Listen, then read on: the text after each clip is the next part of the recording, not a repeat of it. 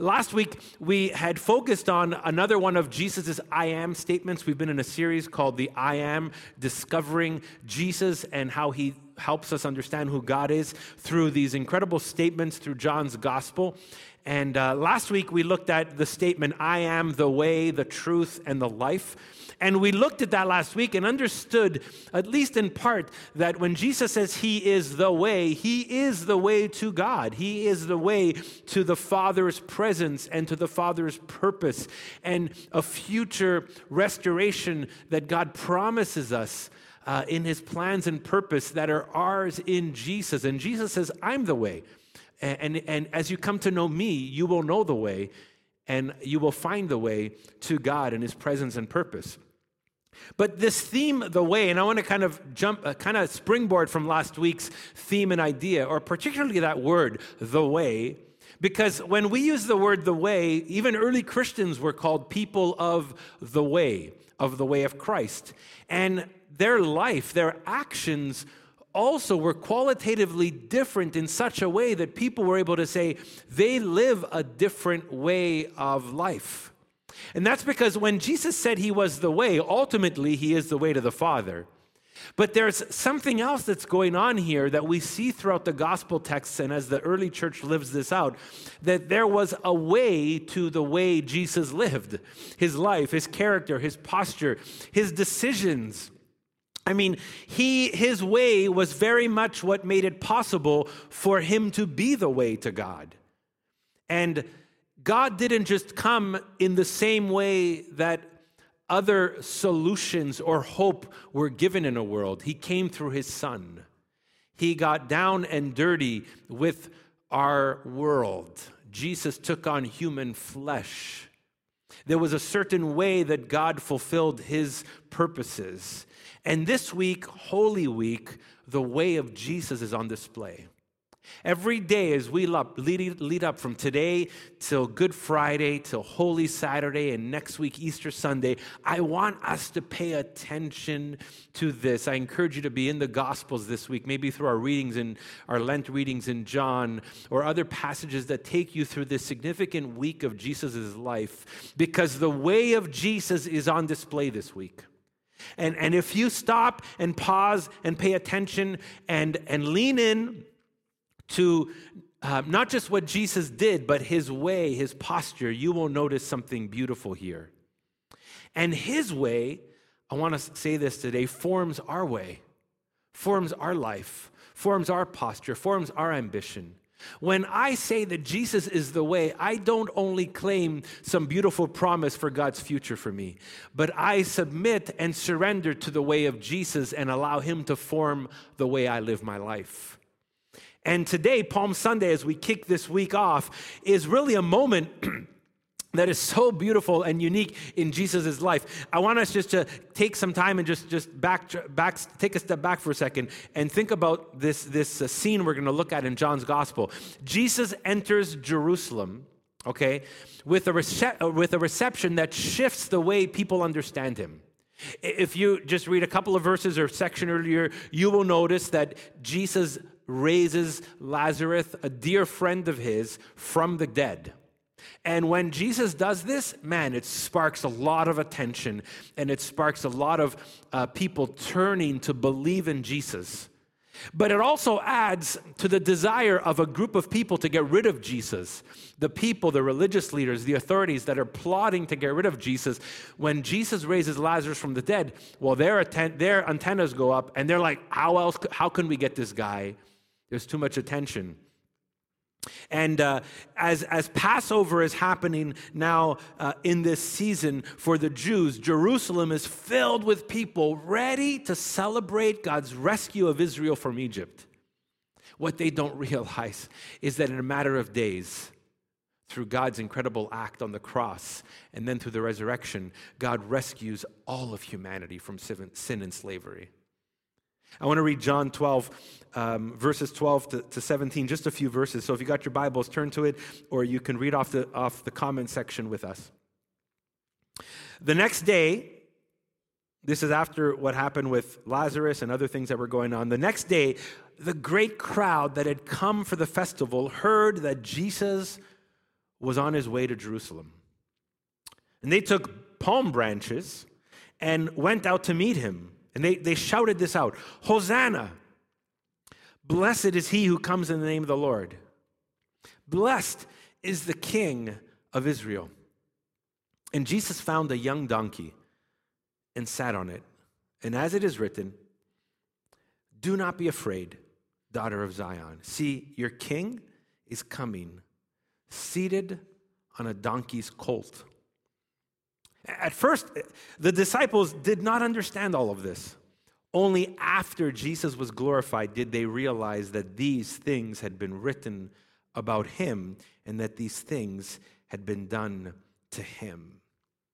Heavenly Father, as we read these words, grab attention of our hearts. Help this day, this reading, this moment, just launch us into Holy Week with such intentionality, God. In your name we pray. Amen. I like to say Palm Sunday is a paradox Sunday. That Palm Sunday is a paradox because if you look at this scene that Palm Sunday celebrates, people are looking to Jesus to be their heroic king. And yet Jesus enters Jerusalem with symbolic humility. They're looking for a heroic king, and yet Jesus enters Jerusalem with symbolic humility. I wonder if you've ever come across that, meeting a person or in a situation where you've known you've been in the presence of someone that is incredibly smart or attentive or capable, and yet you sense just a beautiful humility. My wife and I, a couple of years ago, we had a 20th anniversary trip that we took, and we found ourselves in Amsterdam for a couple of days to start this trip. And I've shared this story with some Westsiders before, so maybe you're aware, but I remember being in the lobby of the hotel, and there was this tall African-American man that was talking to the person at the front desk, and he was getting some music papers, and that kind of piqued my curiosity. And the next morning, as we were having breakfast, he was sitting down by himself, and because of my music background, I'm going to go ask him what he's up to and what he's doing. And so I met this individual. His name was Dennis Mackerel. This guy played drums for the Count Basie Orchestra and eventually became the band leader for the Count Basie Orchestra. And he was in Amsterdam leading a fabulous orchestra from the U.S. on a tour. I didn't know who he was at first. He didn't give off any impressions. It's after he told me his name that I Googled him, and I found out exactly who he was and exactly how capable he was and exactly the kind of person that a lot of people would like to know in the music world, especially jazz and classical and orchestras. And here's what struck me about this guy, Dennis. He was the most gentle conversation.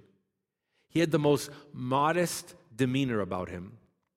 When I went to say hi to him and we introduced each other, he was sitting down and I was standing up. He gets up from his seat and he gets up and he just pays attention to me and shakes my hand. And at first I didn't see nothing of it. And then I thought, okay, now that I figure out who Dennis Mackerel is, he's like music royalty. He's like a creative genius. He's like, it was just crazy. And I thought, what a paradox. What humility. What a modest demeanor. How gently he spoke with me. How respectfully he stood up to speak to me. And I thought that was a paradox. And when we look at Jesus, this scene of Jesus, this scene points us to the paradox way of Christ. Think about this. He's on his way to Jerusalem, or he's arriving to Jerusalem. The crowds are ready to crown him. They are ecstatic. He just raises Lazarus from the dead. Potentially, he could be coming to be the king, the hero that they're looking for. But the main reason he's on his way to Jerusalem is because he's on his way to the cross. Because that's the way of Christ.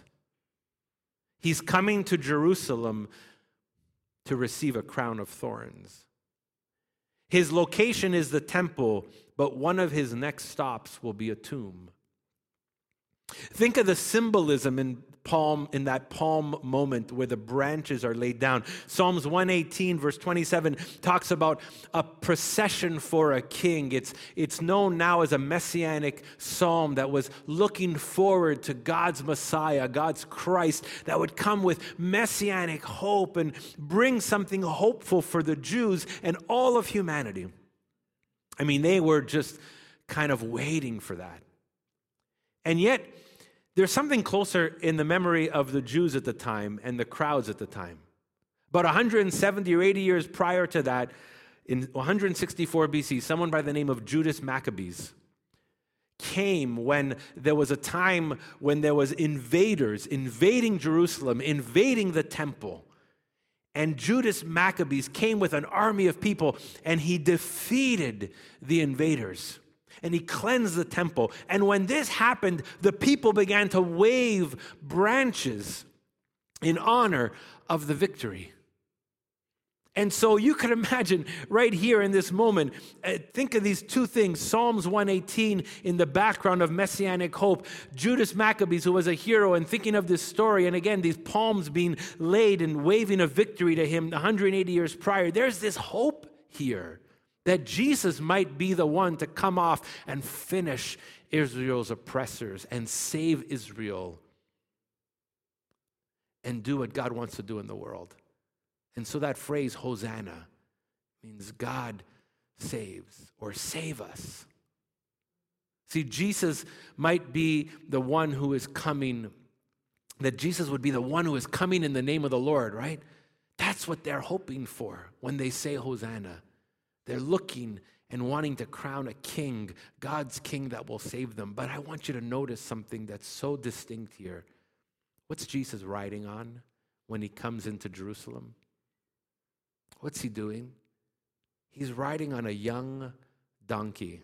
For the kids out there, if you can imagine Shrek's voice, or not just kids, teenagers who watch Shrek, or all of us, how he would say donkey. But I want you to think about a young little donkey, a donkey's colt. The gospel writers look back to Zechariah 9:9, one of the prophets that wrote a king riding on a donkey's colt would be a savior. Mark emphasized this in his gospel, the unique humility of Jesus, this image of Jesus coming on a young donkey, not a strong animal. And so think about the difference here. A horse versus a colt. I mean, Judas Maccabees came into probably Jerusalem 180 years earlier on a horse. Jesus comes on a colt, a young donkey. What a paradox.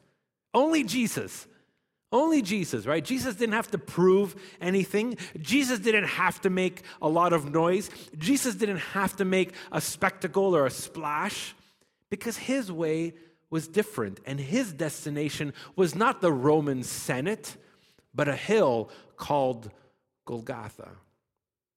Judas Maccabees comes in with horses and an army, and Jesus trots into Jerusalem, yes, with palms because of the expectation, but he's coming on a young donkey with his modest, ordinary followers, no army.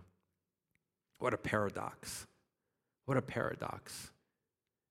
And it's this, and here's one big idea today I want you to understand, and I want us to grasp today as we enter into Holy Week. The way of Christ fulfills the way of the Lord. It's not the way of the world. It's not the way of power. It's not the way of selfish ambition. It's not the way of violence. The way of Christ fulfills the way of the Lord. And the way to fulfill God's purpose was to walk the way that Christ walked. The solution wasn't to topple the world's power with violence, but to die under its rule and take sin upon himself. And what we notice in the posture and way of Jesus was this humble confidence, was this humble king. And I think that's why the disciples are maybe confused. His disciples didn't understand all of this and how this would all come about. And John tells us that only after Jesus was glorified did they realize that these things had been written about him and that these things had been done to him. And just pause for a second. It says, only after Jesus was glorified. And I know immediately we think glorify is like when he resurrected from the dead and when he ascended into heaven. And that's part of Jesus' glorification. But I want you to see a theme in John's gospel, at least, and in the gospels, what John uses to describe Jesus' death on the cross. 4 times, John uses the word lifted up to describe what will happen to Jesus when he goes to the cross. One will happen a few verses down in John chapter 12, verse 32, and it says, when the Son of Man is lifted up, then he will draw all people to himself. When we read that word, right, when the Son of Man will be lifted up, we can say when the Son of Man will be glorified, when he will be lifted up onto a cross. Isaiah chapter 52 and 53 talks about the suffering servant, what the Messiah will look like, what his posture will be. And Isaiah 52:13 says, my servant will be lifted up. We put all this imagery together, the glorification of Jesus, the crowning of Jesus will be hoisted on a cross with a crown of thorns. What a paradox. The paradox way. That's the only way. That's the Jesus way to fulfill God's way. The cross is God's path to victory over sin and freedom for humanity. That's the paradox way, the Jesus way, the only way that fulfilled God's purpose and God's way. And I want us to see that on Palm Sunday, because the world around us, the world around you and me, they're not always interested in that way. They're not always interested in accomplishing things in that way. They're not always interested in seeing success in that way. And we are often tempted by so many voices and deceived by so many voices to not live that way. And here's what this might mean for you and me. Because just like you, I'm sure there's part of me, even in this season, saying, can we not just do something big and spectacular just to fix all this? Can we not do something to, help the world? And there is practical things that are being done, but there's a temptation in us when something goes wrong, when we want to see a conclusion, when we want to see a victory, to just do it in our own way. God showed us that he achieved victory for humanity through the way of Jesus, the posture of the cross. And here's what this might mean for us. If we're thinking about, what does this look like? How can we move forward in a paradoxical way that is a paradox to the world, that flips the way the world thinks upside down? Well, a couple of things as we slowly wrap this up. First of all, this. Jesus challenges our fascination with power and ambition. Jesus challenges our fascination with power and ambition.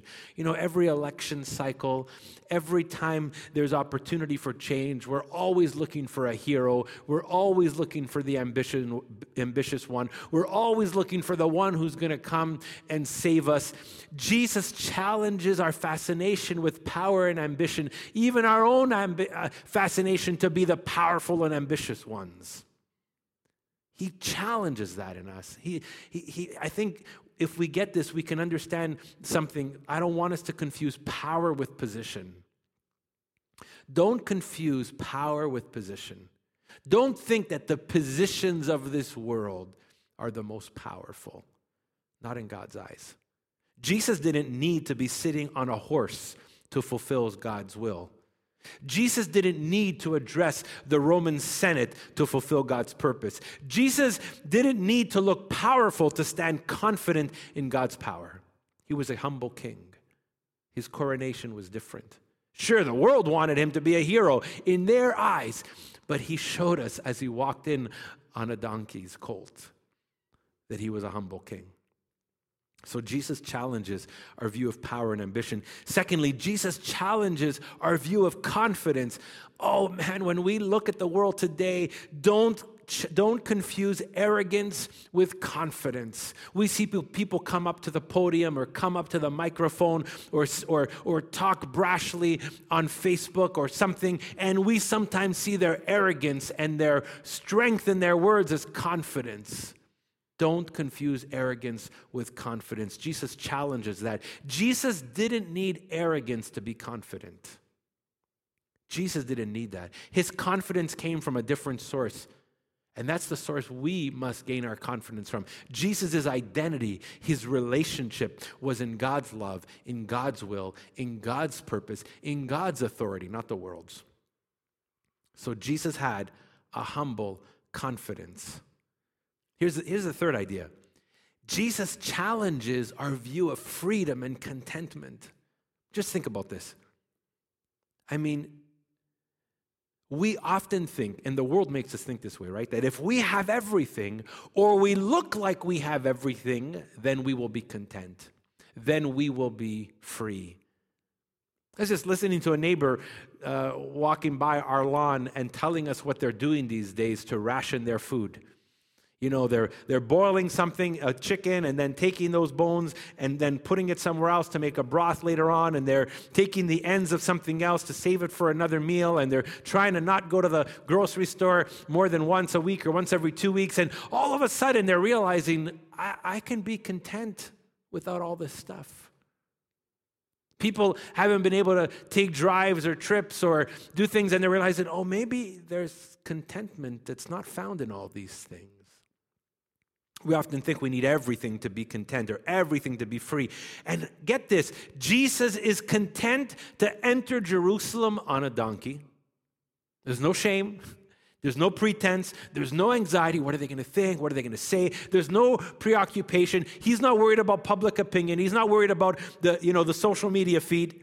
He didn't even own the donkey. He didn't manufacture the procession. He didn't set it up. It happened. And he welcomed that moment as the step towards his fulfillment towards the cross. But he didn't manufacture it. He didn't gravitate towards it. And here's the idea. There is freedom in who he is. There is freedom in how he lives. There is freedom in the mission he is on. And he's like, take it or leave it.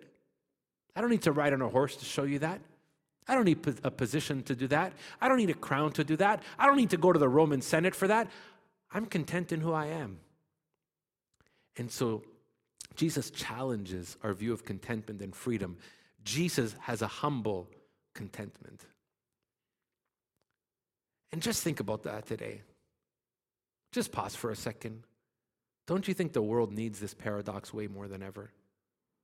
Don't you think that as we look around, people's anxious pursuits, the rat race that we've been forced lately to slow down in, not by our own choice, but the rat race we're often on, the ambition, selfish ambition that often creeps up.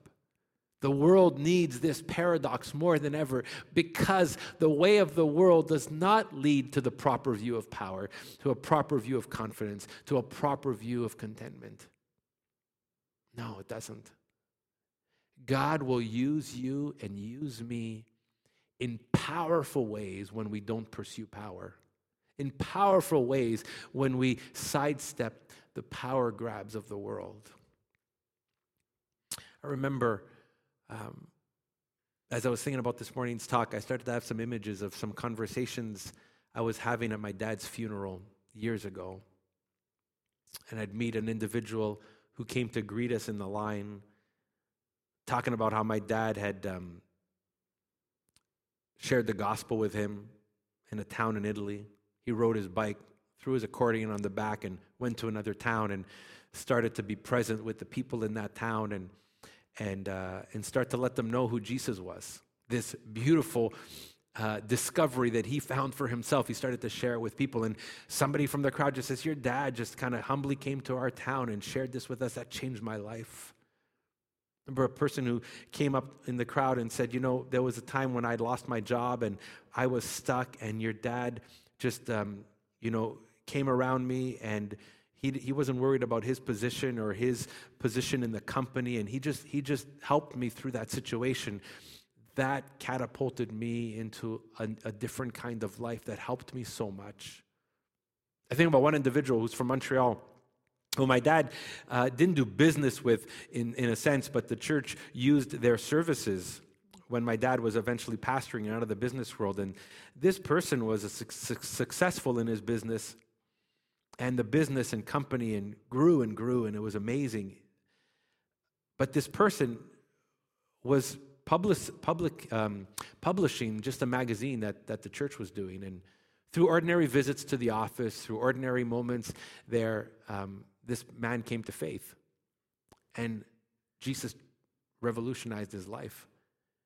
And I remember the posture in those times. It wasn't like, I'm going to this company to represent Jesus and preach the gospel. No, it's, I'm going to go and be who I am, content in who I am, and whatever God wants to do with that, God will do with that. And I saw how God worked in and through those moments when there's a humble confidence that God would use us for his purposes. And let me just ask you today as we come to a close, what might God do in and through you and me today? If we would follow the way of Jesus, no strings attached, no fluff, no splash, no spectacle, no labels attached, content with a donkey for a ride. What might God do through you and me? What might God do through you and me? Who might he impact? Who might he change? How might he free you and me from the traps of society if we pursue this paradox way in Christ? So as we close, remember this, the way of Christ, it does save us from sin. And it keeps, sin that keeps us away from God's purposes for our lives. The way of Christ does save us. But the way of Christ also saves us from slavery to the anxious ways of our world. Because the way of Christ is not just a ticket to eternity. The way of Christ saves us from an anxious, enslaved life here and now, today. And my encouragement to you, if you've forgotten this, remember it. If you've veered from this, get back to it.